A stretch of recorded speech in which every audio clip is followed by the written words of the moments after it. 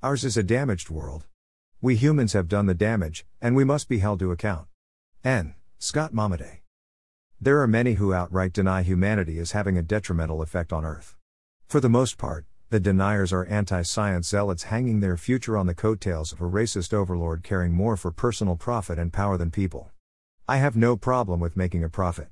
It is as American as the debunked, right-wing fantasy America was founded as a Christian nation. My problem with profit arises when it is built upon the exploited souls of struggling people. This is different than an honest day's work exchanged for a living wage.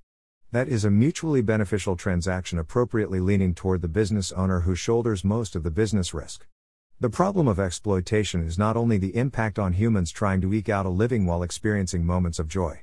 Turning those massive profits frequently requires bleeding earth of necessary nutrients for all life to survive, then dumping the toxic sludge into water tables and pumping heavy metals into the atmosphere, all which finds its way into our food supply and our bodies, rather than using some of the profits to render the toxins neutral and recycling them back into the world.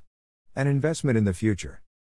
While I believe humanity is harming Earth, I don't believe Earth will crash and die or fizzle out as the result of man's cancerous influences. Earth will flourish, eventually.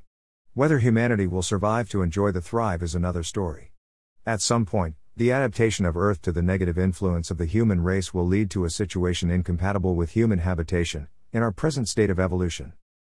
Global warming will continue until it reaches a temperature inhospitable to humans directly or indirectly, with the extinction of the animals and plants necessary for our survival. Food decimated, humanity can't be far behind with plummeting population or annihilation. Unless some of us become Morlocks feasting on the flesh of the original evolutionary line. With the cancer of man eradicated or severely attenuated, Earth will spend the next million years cultivating more adaptable beings and reach a new equilibrium that may or may not include a human presence. It is somewhat in our control, maybe? For all we know, the warming trend may already have achieved an unstoppable critical mass. Or, the temperature means Earth is developing a fever and has unleashed white blood cells, COVID-19, quickly rallying to eliminate the infection, eliminate humanity. December 16, 2020.